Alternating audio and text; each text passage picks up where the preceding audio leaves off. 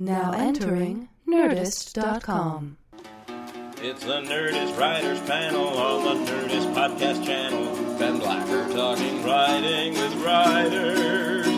Writers talking writing can get pretty exciting. The talk can be enlightening. It's very rarely frightening. Ben Blacker talking writing with writers. All right, I'll do the usual little intro that I do.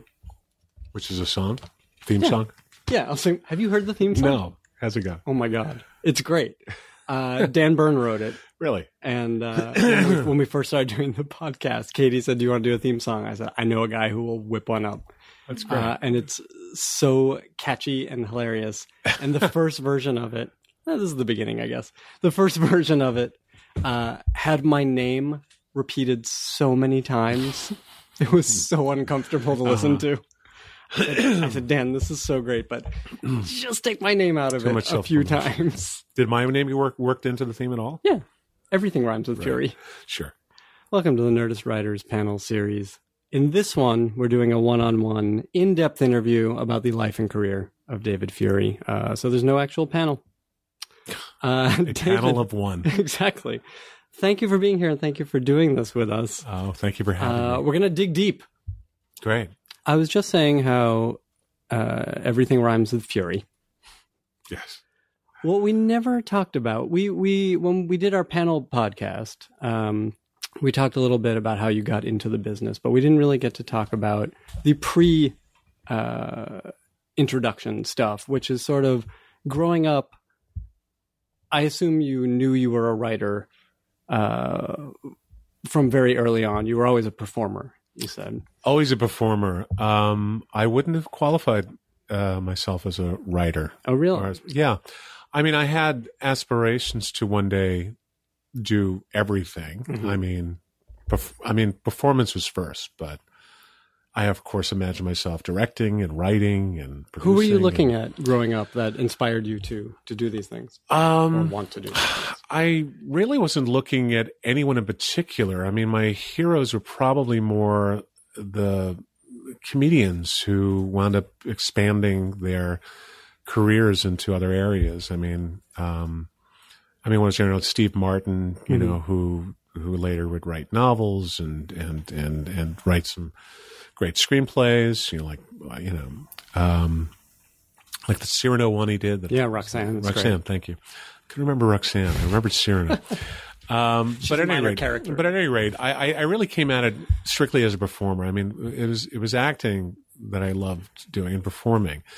And, but the writing ties into it because I think the first performing I did as a very young boy was my father collected old comedy albums. Mm-hmm. And I'm talking about like Mel Brooks and Carl Reiner, mm-hmm. 2,000-Year-Old Man. And he had, one of his prized possessions was The Button-Down Mind of Bob Newhart.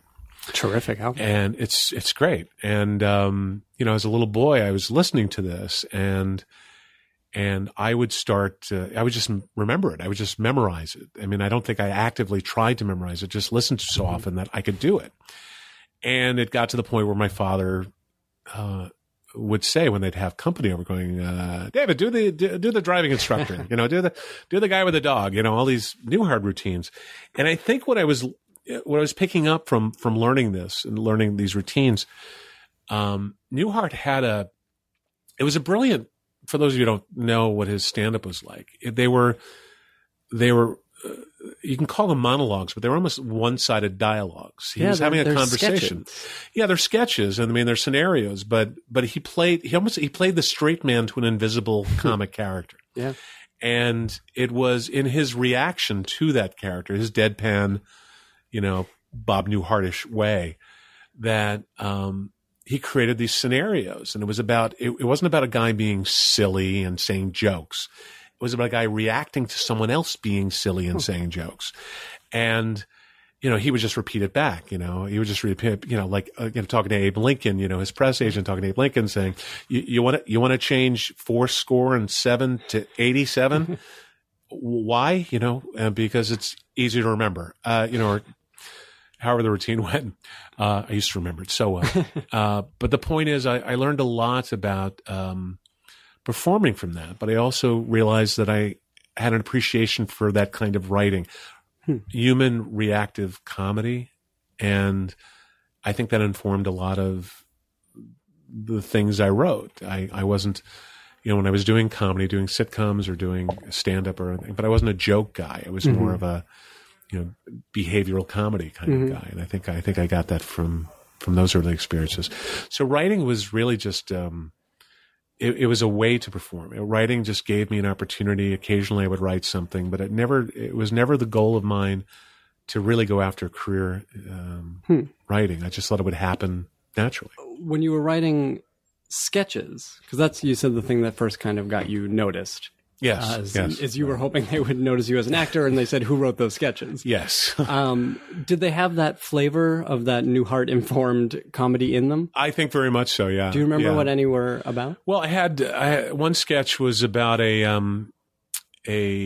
was actually influenced a little bit by an Edward Albee play, The Zoo Story. I don't know if you know it, but it's a man on a park bench who gets approached by another man who eventually goads him into killing him. It's an interesting one-act play, but it was a man on a park bench who was accosted by a fruit fly, and the comedy was the guy, not the fruit fly to me. It was the guy reacting to this fruit fly that was bemoaning the fact, and this was, I don't know if this is scientifically accurate.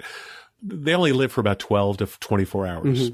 So it was about a fruit fly bemoaning the fact all these things I wanted to do with his life, all these things about it. It's a sobbing, this crying fly talking about, how I always wanted to learn to ride a horse, things like that, to me, the humor came entirely from the guy who has to deal with this strange. Of course, it was a guy dressed like, having big bug eyes and an antenna and, but it was his, and I got to do that sketch on the Tonight Show, actually. Oh, really? Yeah. How did that happen?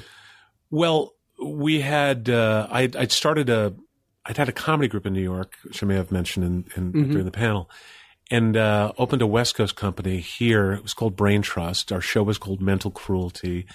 And we opened huge. I mean, it was just one of those things at the right time, right place, right time. We opened and we were the toast of the town for 6 months to 8 months or something, where the show was running, and they everybody wanted a piece of us. I mean, every door in Hollywood was open to us. Again, nothing for me as an actor, although I was spectacular in that show. I have to, but we'll get to your acting career in a bit. But the point is that it was such a huge thing. And then the talent guy from the Tonight Show came. That's wild. And what was that experience like? It was a little surreal. And here's the disappointing thing. This was when Johnny was still the host, but his special guest host that night was Jay Leno. Oh, come on. So I got to do the Tonight Show with Johnny Carson with Jay Leno as the host. So it was very odd because they didn't know quite they didn't do sketch comedy on the Tonight Show. So it was a very odd and something that works quite brilliantly on stage. Jay didn't really get it because my material wasn't joke heavy, and he looks at jokes and he's like, joke. That's the way he comes from. So it was more conceptual funny. I mean, I was into what's conceptually funny, the more Monty Python kind of thing, the argument clinic kind of thing. And that was something that I think, so at any rate, we did it. It went over fine. Right. We didn't get to the sofa. Didn't invite the gang over to do a big interview. But I get a little thing on my that's really my record. Neat. Yeah, that's really neat. Another thing we did not get to talk about is your name. David Fury is not your name. Oh dear God, you're breaking. This is an exclusive. Exclusive. No one knows this except everyone on the internet. But I've never asked you about this. Oh, I'll be happy to tell you. Yeah, please. Well, I don't know if I mentioned, but I was an actor. And when I joined the Actors Equity, the Union for Theater in New York, tried to join them, they wouldn't allow me to use my name, which was David Shapiro. The reason being there was another actor named David Shapiro. Sure. And you can't have the same, no two actors can have the same name. That's why you don't see a lot of John Waynes out there, or a lot of Gary Coopers and a lot of whatever. But so I had to look for another name. I mean, I could be David Allen Shapiro, but they had another David Allen Shapiro, and I said, we're going to be David A. Shapiro, but they had a David I. Shapiro, and it was just very confusing. So it became. I worked a number of years trying to find a name that I could live with and live with my career. And the first one I actually did, I had my best friend at the time was a guy named Chris. So I became David Christopher. But then I started getting Dennis Christopher's mail, literally God. like from the Screen Actors Guild. And That's hilarious. so there was always confusion. I tried to be David Shallon, which was Shapiro and Allen, but everyone hated it because it sounded like shallow. You seem shallow, and Shallon, it's soft. Anyway, flash forward later, I was with an agent in Los Angeles, my agent at the time, and we had this little game of trying to figure out a name. Like, I got to land with a name. I got to find something. And I was doing a small bit in John Carpenter's film Christine. Oh, really? Christine, yes, Stephen King thing. And I was working on that, and my agent and I were out to lunch. He'd say, "Well, tell me, like, how's it going? Great. Tell me what's the film about." And at the time we were doing things like, we're out to lunch, and she'd go, "How about David Pepper? How about David, David Salt, David Saltman, David, playing games." I said, "Well, tell me about the film, Christine." "Well, it's about a 1958 Plymouth Fury." And she's like, "David Plymouth. How about David Plymouth?" I'm like, and then it came to David Fury. And I laughed about that because it sounded, like a comic book name. I was thinking Nick Fury. Absolutely. But the other interesting story is the only other actor to come out of my hometown, which is Old Bethpage, Long Island, small town on Long Island, was an actor named John Youngs. And John Youngs had to change his name because there was another John Youngs in the Union, and he became John Savage. And if you know John Savage from The Deer Hunter, Godfather 3, when I was in high school and people knew my aspirations and saw me in plays, they'd say, "Hey, you're the next John Savage. You're the next John Savage." I go, "Yeah, right." Well, here I had a chance to be David Fury, and I what tickled me was the idea of Savage and Fury coming from little town in Long Island, Old Bethpage. So I tried it out. I went, David Fury, let's see how that holds. And people just remembered it. They always remembered it. They always called me, always knew right away. People got used to calling me Fury. And I was very young at the time. I've been David Fury far longer than I was ever David Shapiro. And at that time, this is all prior to 9/11, it was very easy to just say, "I'm David Fury. Let me change all my ID." I didn't go to court. I didn't change my name legally. But my passport says David Fury. All my bank cards, my Social Security card says David Fury. It was much easier then to adopt a new name for yourself and to live under that name. And in fact, I gave my wife the option after we got married if she wanted to take Shapiro. She's like, no, I'll take, So or our kids. She kept her own name. Give all the options. That's right, Hampton, and which isn't really her name either. But that's another story for another show. Yeah. We're all phonies. We're all phonies in this town, Ben, and we all change our names because we're hiding from our past. Do you I'm not part understand? of Acker and Blacker. Are you kidding? I think I know. Yes, I know, Mr. Blackerstein. Yes, revealed. At any rate, she did have the option to when our kids were born. Of course, like, well, the kids can take my old. No, we weren't going to do that to them. So Fury it is. And that's really Fury funny. family, and that's the name I'm sticking with. All right, it's working. All right. It's working so far. And you know what? I was always very, I wasn't secretive about it, but I just didn't, it doesn't become an issue. But then all I had to do was just go online and see David Fury, born David Allen Shapiro. I'm like, well, somebody ratted me out somewhere. Someone on Wikipedia decided I'm going to tell everything. Well, it's funny. I never really looked until actually we knew each other. Really? You didn't look me up before we knew each other? You didn't just... No. I assumed it was your name. And I thought, this is so crazy. This guy has this awesome comic book name. Yeah. And watching Buffy and Angel, and you'd see that name come up. Yeah. And you're like, yes, this guy belongs on this show. Well, again, it was as a performer and also as a comic performer. I thought I saw more irony in the name than I did seeing it as being cool. I thought it was kind of like comic book ironic. But it does lend itself, since I transitioned to dramas, it does lend itself to a certain cool factor that I hadn't intended. While we're talking about Buffy, Oh, were we? Oh, yes, we are now. I'm going to skip over some of the sitcom stuff. Maybe we'll come back to it. But I think we're done. Dismissively. We're done talking about comedy. Yes, we are. And my acting career. Go. Let's No, talk we're going to about get back Buffy. to your acting career. Okay. But I was recently rewatching a lot of these Buffys, and with an eye to watching your episodes in anticipation of this chat. It was interesting to me that once you were sort of firmly established on the show, it seems like you were given a lot of the heavy mythology episodes. That's interesting. I think that I don't think that was something that was premeditated. I think it was just something. It's just the way it fell out.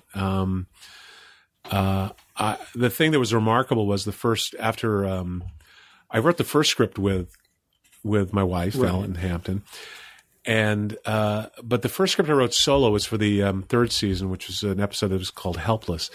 And the thing that was remarkable to me, I pitched the story, or pitched a version of the story to Joss and at that time David Greenwald. And in my version, Giles loses his job. He's fired by the Watchers Council because he refuses to go along with this test on Buffy. And by the end of the episode, he gets his job back. All is forgiven. And when they got sold in the story, and we changed elements of it, but when they got sold in the story, Joss was delighted by the idea of firing Giles, and wanted to end like that's it. He's off the Watchers, And as a fan of the show, I'd been watching it for the first couple of seasons. It was wild to me that I affected the mythology of the show. That I got Giles fired from the Watchers. Giles was no longer Buffy's Watcher because I pitched this thing that I thought, we can't possibly do that. It was pretty wild at the time to see that I could, that I affected this universe that I was already watching and already, and already enamored of Joss's visions for it. That wow. So as things went on, and I guess with episodes, I think there was always some mythological episodes that wound up falling to me. I think often other people were drawn to specific episodes standalone. I didn't. I never campaigned or went after an episode. Well, I was going to ask about this because do you recall who was in the room that for your first year, that third season? Oh, yeah, very vividly. Yeah. And tell I can do it almost like in a Mary Lou Henner sort of way. I can go back to that day. I know it was a June. You can't I was not wearing remember. blue. I'm the rememberer. Yes. Yeah, it was Jane. It was Marty Noxon, Jane Espenson. You mean the very first time I came to work in the room, or when you were hired full time? First time, yeah. Well, that was Doug Petrie and Jane Espenson and Marty Noxon and David Greenwald and although Greenwald at that point was starting off Angel, the series. So were roles sort of defined at this point? Were different people taking different kinds of scripts? No, it wasn't really done like that. But some people, Joss would often have an idea that he'd float out there. He says, I want to do this episode where, for instance, there was an episode where Jonathan, who's a minor character in the show, Danny Strong, what if he was the star of the show suddenly? What if suddenly you just turn on the show and he is the hero on the show? And it's a great, great episode that Jane Espenson wrote.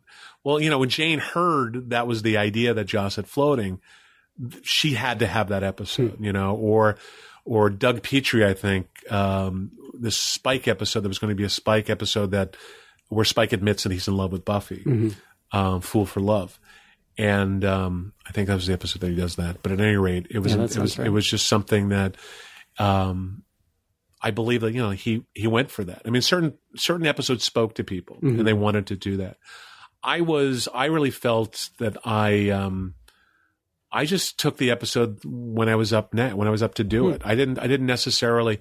I can only think of a couple of occasions where I wanted to do an episode. For instance, it was Angel actually. There was a Faith episode of Angel where she's in prison. We had established she was in prison and she was going to break out of prison to capture. Angel had become Angelus again, his evil alter ego, Angelus. And I said Angelus, and that's the mispronunciation. It's Angelus. That's where he lived. Yeah. And but I said I really want to do that. I really want to do that Faith episode. And I think that's the only time I can remember where I actually campaigned to do an episode. It's interesting that you jumped at that episode, though, because and looking at these ones that you had written very early on, or that you were credited with the writing. I assumed you wrote most of it. I know how these things work. Not now. really. I have people who write them for me. And I plaster my fake name on them. But the episode Choices was a very faith-intensive episode. Excellent question, or excellent one to bring up, because I did not in any way construct that story. Really? I did write the script. Mm-hmm. It is my script. And this is often the case. Pardon me? And this is often the case on any staff. Well, in this particular case, during the year I did Choices, that was the same year I did Helpless, and I was freelancing that year. I was not. I didn't realize that. I wasn't technically on staff. I was actually a stay-at-home dad with my newborn twin sons and toddler daughter, and my wife was off working on Mad About You. She was still producing comedy and working on comedy, so I stayed home while I wrote 2 episodes of Buffy and an episode of Angel. The second episode of Angel. And Choices was one of them. Choices, unlike Helpless, where I got to pitch a story, they brought me in and said, we have a story broken. Oh, I see. We'd like you to write it. So I got to put my mark on it. I mean, I got to put my dialogue in there. It's my words in their mouths. But, and I got to write Faith and everything. But the specifics of that episode, I couldn't lay claim to because that wasn't my story. Oh, that's very interesting. So, yeah. But it's so funny because, again, in looking at these episodes, from that to Walkabout on Lost, it feels like a David Fury story. Well, thanks. Well, I like to think that my voice comes out even when it is something like a story I've been handed. And I think every writer wants to feel like their stuff, that there's something of themselves in it that people can recognize, and I do. I'm very gratified. I get that a lot from people when they feel it sounds like me or that sounded like me. Is great. I suppose I could have easily been part of a break for Choices, but as I wasn't there on a daily basis, they did that. But I do try to, whatever I'm doing, I just write it the way I hear it in my head. Mm-hmm. The way I hear it in my head is my voice. And I think so many people try to write to other people's voice, feeling that I have to write like Joss Whedon, or I have to write like, Matt Weiner. I have to write like, and to some extent they want that, but there's also an element of a way to also inform it with something of your own. And somehow I've been lucky enough to do that. Yeah, let's talk about that for a minute. And I didn't want to skip around too much, but for example, in 24, again, I will admit, seen an episode. I've never seen an episode. But it seems to me a very grim and intense show. Intense, yes. Were you able to put your voice on this show? I don't think so. I would leave it to others to kind of tell me. Sometimes somebody would say, that sounded like you. And so there'd be a line, Chloe's line or something that sounded like you. Sometimes it'd be wrong. I remember Damon Lindelof actually called me or wrote me and said, there was a line in the first episode, I think, of the season I began, season 5, where Jack says something like, the only reason I'm not going to kill you is because I don't want to have to carry you, or something like that. And Damon wrote these. He says, that was so me. And I didn't write that. I didn't write that script. But it's a good question, because I did try in my earlier attempts to write the show. I think it was episode 4 or something, where I actually wrote some scenes. Mm-hmm. I did try to inform it with a little bit of, just the way I talk, or with my voice. And included in that was a little bit of humor. And the response I got was, that's very funny. We don't do that here, Wow. So I had to pull back, and it was a struggle. It was a great struggle for me for the first year, and a little bit into the second year, of trying to figure out how to navigate, how to pull back everything that I loved about writing, about spinning my own voice and just making it about the plot, and making it about, the movement, this runaway train that the show is.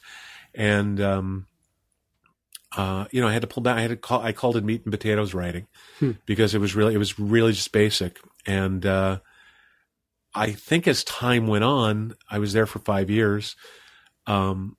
I like to think that a little bit of me started to creep back in. But again, I'd leave it for others to decide because my soul was dead. Were you able to find creative satisfaction or, any kind of joy in that plotting, in that story making during that series? A little bit, but there's something about really the real hook of it, and this is the thing I really got, especially when I was working for Mutant Enemy, was how important the emotional story is. That plotting and logic are not nearly as important as the emotional life of the characters, and it's finding those things that are moving. We'd find them once in a while. I'd be able to find them once in a while in 24, and there was episode 9 of the strike season. What was that? I guess season 7. It was season 7 was the year that got split up because of the writer's strike. And I wrote the first episode when we came back from the strike. The first episode written was mine.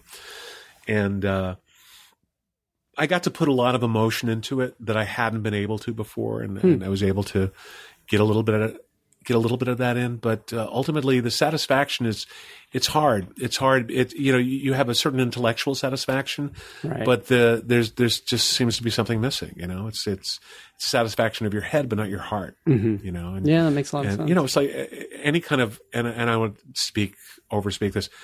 In any kind of art, you want it, if you feel you're an artist, and I don't feel I'm an artist, I feel I'm a hack who aspires to be an artist.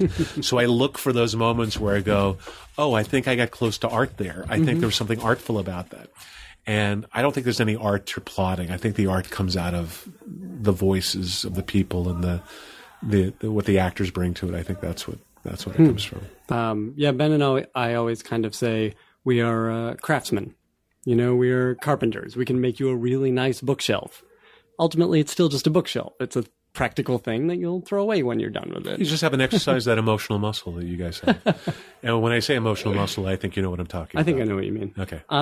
Let's talk about your first directing credit. All right. Which was this Buffy episode, Gone. Yes. Had you had, as a youth, looked to be a jack of all trades? I did. I like to think of it as an auteur, but you can just dismiss it as jack of all trades. No, again, you're a craftsman. Yes. Listen, you're not Ingmar Bergman. But this is a great episode. And was there something in this that you knew you wanted to direct this one? Had this been building towards you directing an episode? It had been building in the sense that I had lunch with Joss and said, "Can I direct an episode?" And he said, "All right." And it fell to being that episode. I don't think we knew what the episode was going to be at the time that Joss was gracious enough to let me direct. And as it started to come together, and Joss said he wanted to do this invisibility episode, I delighted in that because I kind of went, well, my first directing episode, and I'm directing like invisible. Well, one of the prime things that I was looking forward to was directing a fight scene between an invisible Buffy and 3 invisible villains.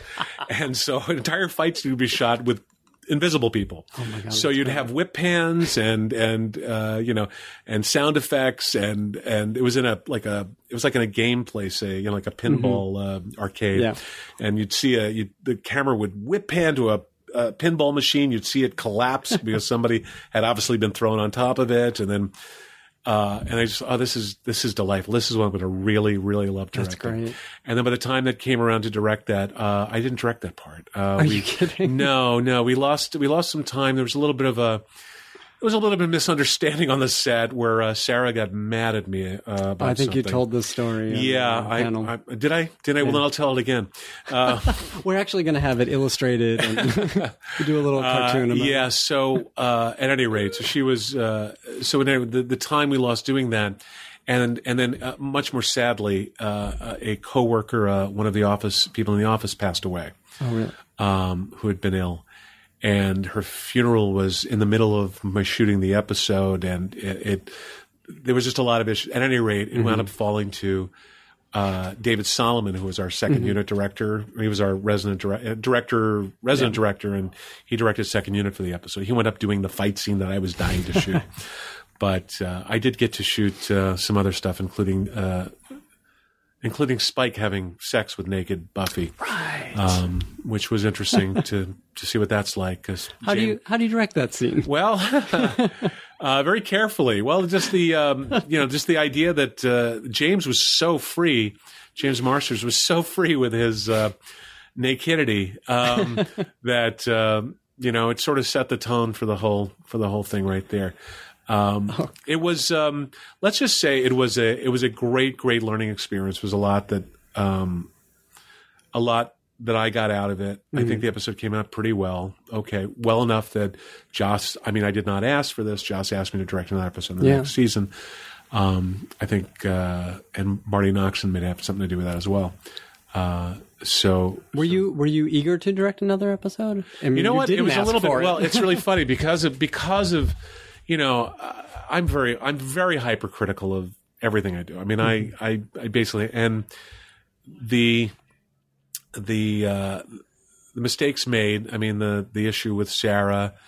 I just felt I failed. I just failed miserably. I was miserable about it. I felt like, I had an opportunity, and I just this is like, and boy, I just feel bad. And I don't blame them if they don't want me to do another one, but they seem pleased with the results ultimately, and that's a really good episode. Well, thank you very much. I mean, it takes time for me to separate myself and to enjoy it. It was and not to jump to it. I know you're jumping around, but not to jump. But the second effort of directing was a much more pleasurable, and it was a much more confident experience for me. So how so? Well, I mean, this was another really heavy episode. It was, but aren't they all as kind of heavy? You mean in the sense of.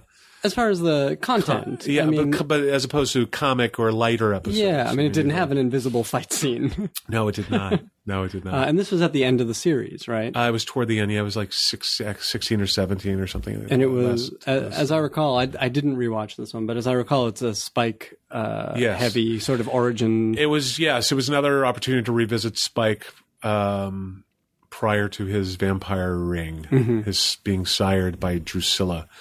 And it was a reunion to bring, Spike and Drusilla was such a great pair of villains in season 2, and I didn't get to work with them because by the time I wrote an episode, they were off it at that point, or they were just off camera, so I didn't get to work with them. So the idea of getting Juliet Landau back with James Marsters in this duo that to me, they were iconic. So getting to direct them.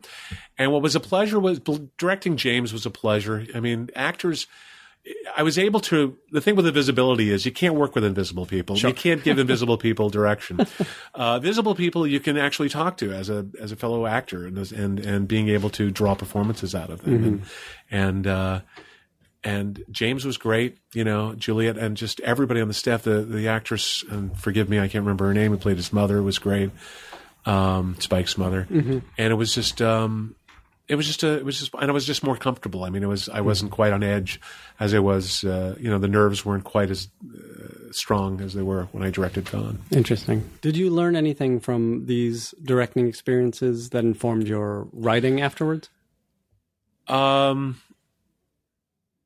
No, I can't think of. No, I'm still of the opinion. I really still come at it. It's funny. I come at the writing from an actor's point of view, really? And I come at the directing from a writer's point of view. It's like tell me how each of those works, because that's very interesting. Well, because directors, you'll find a lot of television directors, and I haven't worked with a lot of film directors except for the ones who direct television, but. Very often they're more into their shots. They're more into finding the really cool shots, and they're spending less time dealing with the story. They're not dealing with the story as much as they are the angles. Using like I want to come in swooping in here. I want this. I want them silhouetted. I want this in profile, and you suddenly go, wait, if that's in profile, we're not going to get the look. We want to see what's going on in her face. We're not going to get that. They don't often think about that. They're also and some directors, very frustratingly, don't do coverage. I mean, part of the thing as a director is you have to get close-ups, different sizes. You should get, otherwise you're committed to, okay, it has to be cut this way. That's great if you're a film director and it's your movie and you're on a tour and you can do that. But it's not great if you're a television director and you really need to be servicing or servicing is something else, serving the interests of the showrunners, you want to give them options. You want to provide them with options. And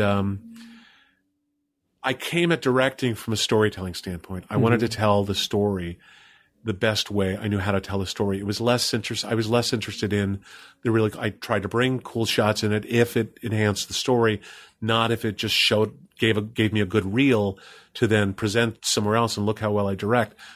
We've worked with a lot of directors. I've worked with directors and working now with directors on Fringe who can shoot a beautiful, beautiful shot and can completely miss the point of the scene.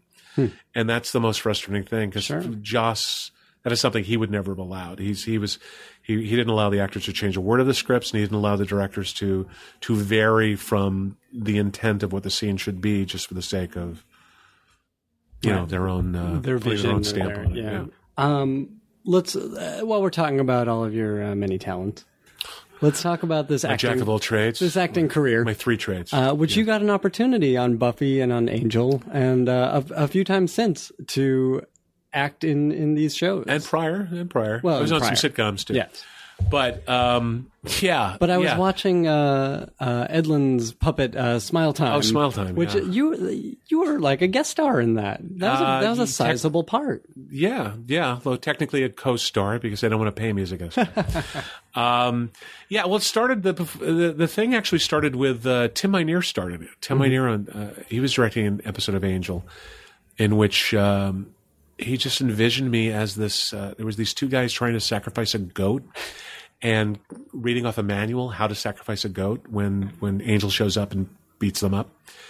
And he saw me. He just saw me. I mean, I had made no overtures. I had never said anything. Is that flattering? It is flattering. Well, it's flattering in the sense that Tim, I love Tim. We delighted in each other. We just found each other so funny and so engaging, and we loved talking to each other. And then just I could make him laugh no matter how dire things were at some really point. Cool. I think so. He enjoyed that, and so he cast me in that little part, and I was grateful for it because I thought it was fun that someone, I'm always grateful when people like are reminded or somehow see what I used to be and want to use me as that somehow. I mean, for instance, I'll just go off tangent for a second. Yeah. But like somebody recently wanted me to go to a sitcom. I haven't written sitcoms in, 12 years or something. And there was a sitcom that wanted to hire me. I'm always gratified to hear that great. People still recognize the different, you can get so pigeonholed in this business. So when people find an opportunity to use you in other ways or recognize your talents in comedy or your talents in drama, as an actor or as a singer, as I think you have to some Absolutely. extent. Yeah, no, you and your wife both have joined us on the Thrilling Adventure Hour. Yes. And been terrific. Well, thank you. I mean, we didn't know you until you came to the show, and then we put you in. Oh, can this guy do comedy? He's a drama writer. He wants to perform comedy and sing a song. And you guys were hilarious. It's madness. It's great. But I want to get back to that. Yeah, let's get back to it. I'm sorry. But, So Smile Time was another. This was funny. I was directing the 100th Angel episode. You're welcome at the time. I like to say thank you. Thank you. It wasn't my 100th episode, but yes, and thank you very much for those of you. You're welcome. Yes, I was waiting for that kind of response. Absolutely. But I'm in the middle of that, and Ben just suddenly shows up. I think Ben showed up at the set, or I somehow stopped in at the writers' offices, which were across town, for something, and he said, I have a part for you. I want you to do this thing in Smile Time. I'm like, what? Yeah, you're going to play this cross between Jim Henson and Santa Claus. That's how he described it. And I went, I'm there. Yeah. I'm with you. I'm your man. But again, another brilliant, I was complimenting Ben. I'm not brilliant. Another brilliant performance. Brilliant performance by me. No, Ben was another guy who I just delighted in his. He's another mad genius. Yeah. I mean, Tim's a genius in his own way, but Ben's a just crazy genius. And the fact that he wanted me to be in his opus, the Smile Time opus, was really cool. Was very gratifying. Yeah. And then I have to say that as far as the musical episode of Buffy, where I think you may have mentioned, or we're going to mention, that was, I just said, hey, can I be in this, Joss? So I can't say like Joss said, I must have Fury in this.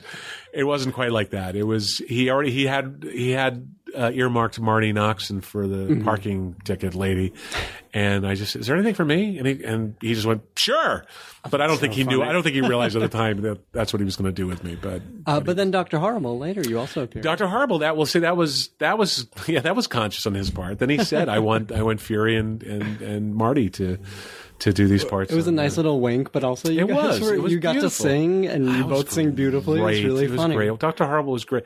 I mean, Dr. Horrible is great just because it really. I mean, it is a labor of love. I mean, Joss. This is the thing he puts out. Joss puts out. Joss really puts out. By the way, I think it's interesting. What he on the show is that he really genuinely loved. He loved those characters on Buffy. Sure. He loved living in that world. He loved it. I've worked on a lot of shows with people and, shows they've created, and they don't really care. They're not really that invested in these characters. And I can name names, people. So if you want to ask me. Well, I think it's so interesting because I bet the viewers could name names also. I mean, you can really tell when the creator cares deeply about the characters. Right. I mean, you could very easily, I could point to, in terms of naming name. I mean, just look at 24. There was the year it came on, they killed about 3 or 4 beloved characters. Yeah. And I was there. I was the new guy on staff, and I was fighting. There was one more character that was going to die by the end of the season, and I fought to keep him alive. Did you succeed? Aaron Pierce. I did. Aaron Pierce. I credit myself with saving Special Agent Aaron Pierce of the Secret Service. You're American hero. I am. Glenn Morshower. Great American. Just another, just because we'd killed off these characters, and I saw, and this was kind of baffling to me, that because I'd come off Lost just the first season, and those characters hadn't. I can understand how those characters may not have sunk into everyone yet as beloved. The Lost characters. But I mean, off Buffy and Angel, I thought there was a lot of affection there. Sure. So coming to 24 and finding there didn't seem to be a lot of affection for the characters. They didn't seem to really. They were just plot. They were just fodder for the factory, for the machine. And that was one of those soul-killing things that I just kind of went, I want to love these characters. And I have loved these characters. I was a big fan of 24. And killing them like we did, as shocking as it was, it just felt kind of, sometimes it felt arbitrary. And I will say that Joss never killed a character arbitrarily. No. He earned every one of them, no matter how shocking they were. He gave the episode that allowed us to mourn the character, even if it was and I'm not even saying this was the case, but if it was an actor who pissed him off and he killed them off, he loved the character so much they wouldn't just write off a character. They meant something. They meant something in the scheme of things. Absolutely. So, and I only bring that up just to follow that thought about Dr. Horrible and everything. That was a situation where you just see that's just doing something purely for the love of it. I just did extra atmosphere work, and he's shooting something now that he's just doing. I mean, he's between doing the Avengers and his next giant thing. He's shooting something just because he loves with his friends, and it really is an amazing, unique thing that it just fills me with a lot of just hope and warmth for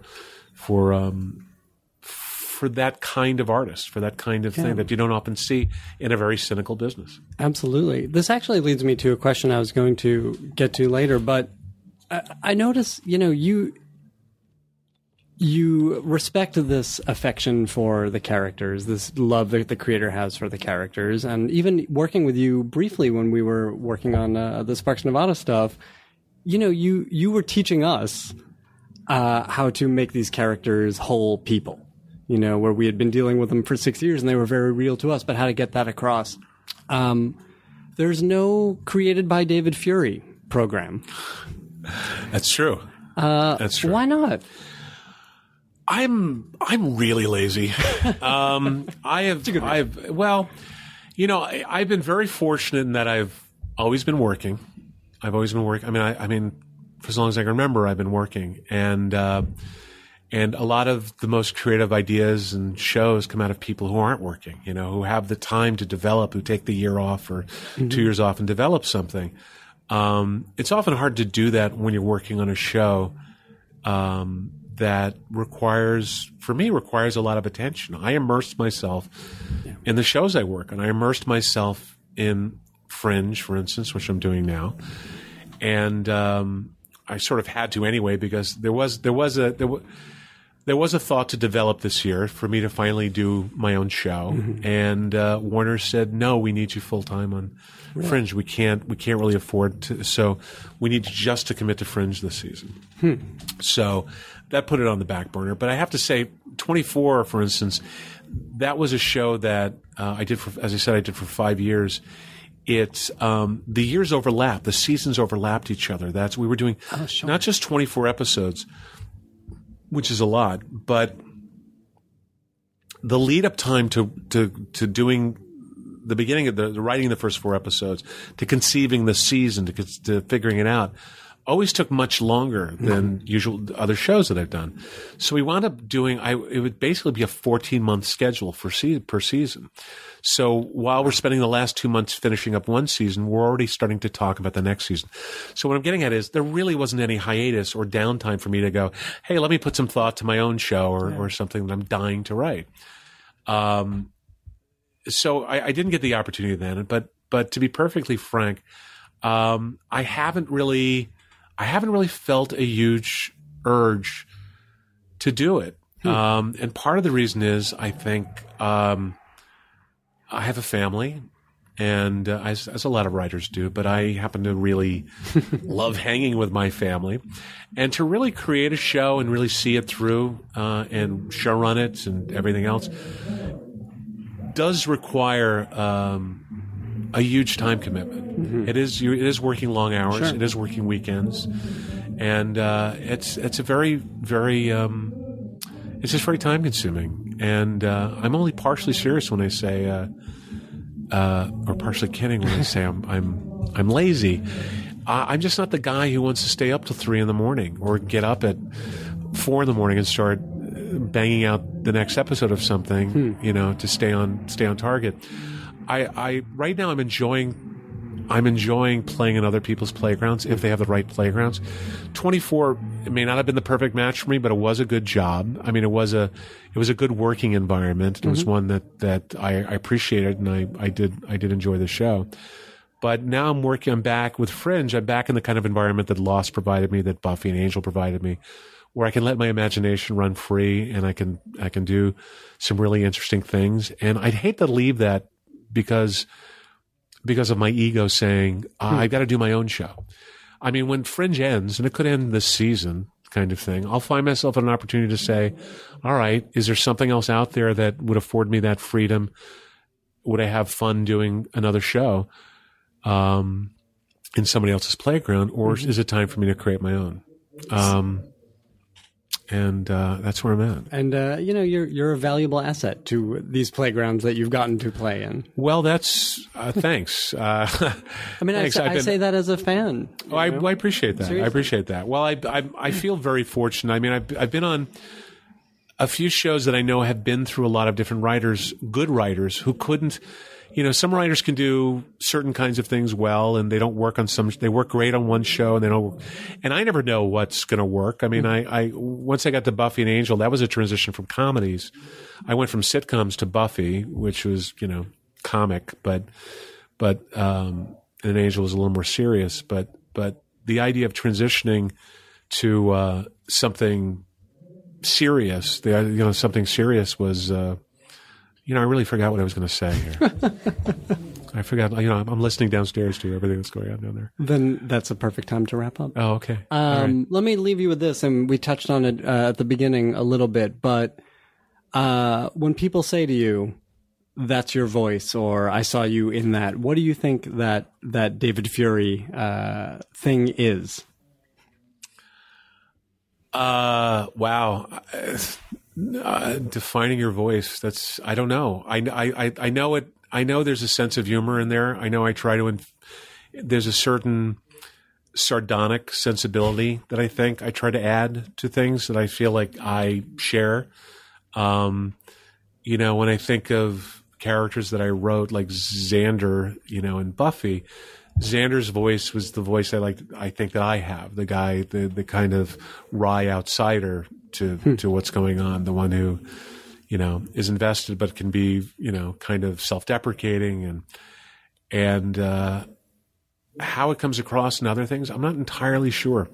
I just know it's, if I was playing the scene, if that was me up there playing the scene, that's probably the words I'd be saying. If I was improvising that scene and, I just put those words in somebody else's mouth and it comes out right somehow. It's writing as an actor, right? It's writing as an actor. Well, directing as a writer, and one day I'll paint as a director. Someday. Yeah. Well, thank you for being here, David Fury. This was very illuminating. Thank you, Ben Blacker. It's been a pleasure. Now leaving Nerdist.com.